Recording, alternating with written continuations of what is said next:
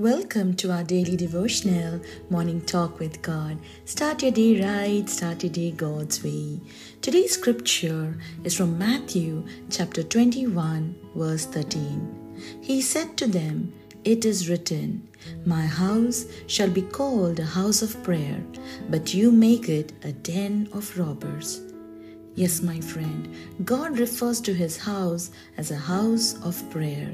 His house is holy and should be treated with reverence, respect, and honor.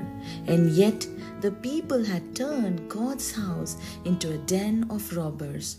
The people were there to trade and to buy and sell. Today, church has become a place of fashion and corruption and a marketplace. People are no longer serious in worshiping God or walking in His presence with reverence. And even in Jesus' time, the place of worship was turned into a city market. Bible says in 1 Corinthians chapter 6 verse 19 that we are the temple of the Holy Ghost. Like His church, we are to use our bodies to glorify Him. Now Jesus got angry and took out the merchants and the money changers. He said that His house is to be called a house of prayer. Now prayer is important to us. Prayer is important to Jesus. Prayer is often done in private between us and God, my friend. It is a time for the believer to listen. Often during times of prayers, Christians do all of the talking.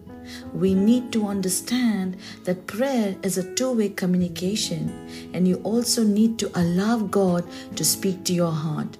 So today, take time, my friend, to reflect on the verse. Stop being busy in your life and reflect on today's scripture. Have you ever made the place of prayer as a den of robbers? God is giving you an opportunity to repent and make a change in your life. So today, I encourage you, beloved, reflect on the last week of the Gospels and understand the Father's heart. Amen. Let's pray. Lord, help us today to look upon You with reverence that You deserve.